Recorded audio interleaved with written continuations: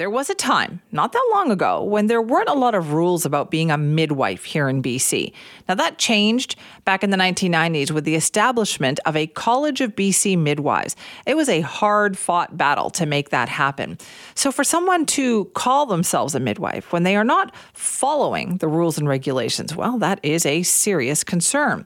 And it's why the BC College of Nurses and Midwives is speaking out, actually. Cynthia Johansson is the Registrar and CEO and is with us now. Good morning, Cynthia. Good morning, Simi. How are you? I'm good, thank you. Let me first ask you, what is the snow situation like where you are? Oh, goodness. I'm on the North Shore, so it's at least 10 centimeters, if not more by now. Oh, boy. Are people staying off the roads? Definitely. It's very quiet. Okay, good to know that. So let's talk about this situation here. You have a lot of concerns about what's been going on here with the midwife situation. Yeah, it's quite concerning, which is why we are putting up public notifications and making sure that we bring awareness to the issue. The college has received 19 cases in the last 20 months of unauthorized midwifery practice. So these are individuals who are practicing midwife, not having the qualifications or being registered to do so. Wow. Okay. So what is the concern with that? In the majority of those 19 cases, they have involved fetal or neonatal death. So the child has been lost. And we've also seen significant harm to the baby and the birthing parent. That's awful. So is it that people are not checking then when they hire a midwife? Like, how does that happen? Yeah, I think this is what we're concerned about, is that people are falling victim to information on websites and promotional materials that misrepresent the qualifications and the skills of the individual that they are engaging in their birthing experience. So we really, really want to make the public aware. So what kind of rules and regulations are there if you want to be a practicing midwife in BC, Cynthia? So you need to complete a university degree. You need to go to school. You need to graduate from that program. You need to pass an exam. And then you maintain professional competency requirements throughout your career that the college puts in place. And you, of course, maintain your registration with the college. And so these individuals that we've been investigating have done none of those things. They haven't completed their education. They haven't registered with the college. So they are unqualified individuals. Now, how can people find that out? Is it that can they go online and check to see if their midwife is qualified? Yes, absolutely. On the BC College of Nurses and Midwives website, there's a lookup tool for both nurses and midwives. And if you go there and you're looking for the name, if you just plug in the name and hit search, if they don't come up, you can still phone us and we will still walk you through and help you identify if the person that you are seeking assistance from is registered with us or not. Usually if their name's not there, they're not registered.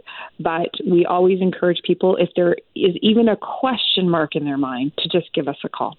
And so how is this happen? So how are they marketing themselves? Like, are they just calling themselves a midwife and people aren't checking, or are they using some other language? What's happening? Well, in some cases, absolutely, they're using the title midwife, which is restricted to individuals who are only registered with the college.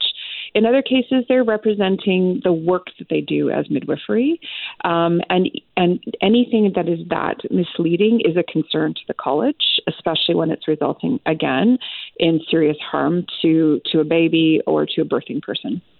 Right. So when you talk about having a midwife, like you also talk about having access to health services, right? That you should be able to have, you can go to a hospital at any time if you are a midwife.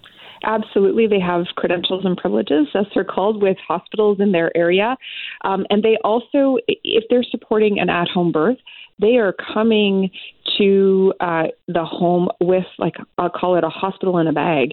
They're bringing medication, they're bringing equipment, and they have relationships with local hospitals and other care providers so that if something goes amiss, they have the ability to connect that birthing person and the baby with immediate medical attention. Are you concerned, Cynthia, that there's like misinformation out there about the idea of being accredited? I'm always mindful that parents want to be able to make their own choice about their birthing experience. And midwives are educated and prepared to help parents and support their choice. So I think sometimes it's not only that there might be misinformation, but people are looking for perhaps a different way of delivering their baby and are looking for choice.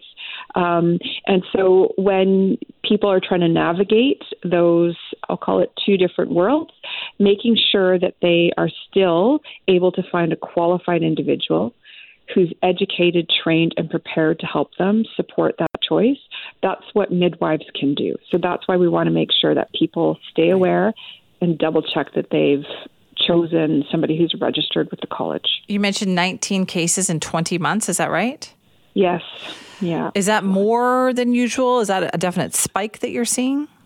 We are definitely seeing a spike, but we do believe that some of that's probably driven by the fact that we're bringing this to the public's attention, because we have started to see these cases, and the reports are coming from a range of places. Sometimes it's family members involved, aware of the outcome of an experience. In other cases, it's health practitioners who have been involved kind of after the fact because somebody has arrived at the hospital in distress. And so they've been reporting the concerns to the college. And we also think that the public's becoming more aware because we are doing our very best to make sure that this gets into the public domain as much as possible. All right. Well, we'll do our part to spread the word. Thank you for your time. Thank you. Thank you. I appreciate it because, again, the outcomes are tragic. And if we can avoid any of them, that's a gift. Yes, it is. Thank you so much, Cynthia. That is Cynthia Johansson, Registrar and CEO of the BC College of Nurses and Midwives. They are seeing a bit of a scary increase in the number of cases of babies being lost, essentially. And the fact is that people thought they'd hired a midwife. It's not a midwife because you have to have accreditation. You have to have the right education, pass those rules and regulations, be registered with the college. And they're finding out after the case that has not been the case here with these 20 cases that they had there. So if you're considering a midwife or you know somebody who is, make sure they are accredited and registered with the BC College of Nurses and Midwives.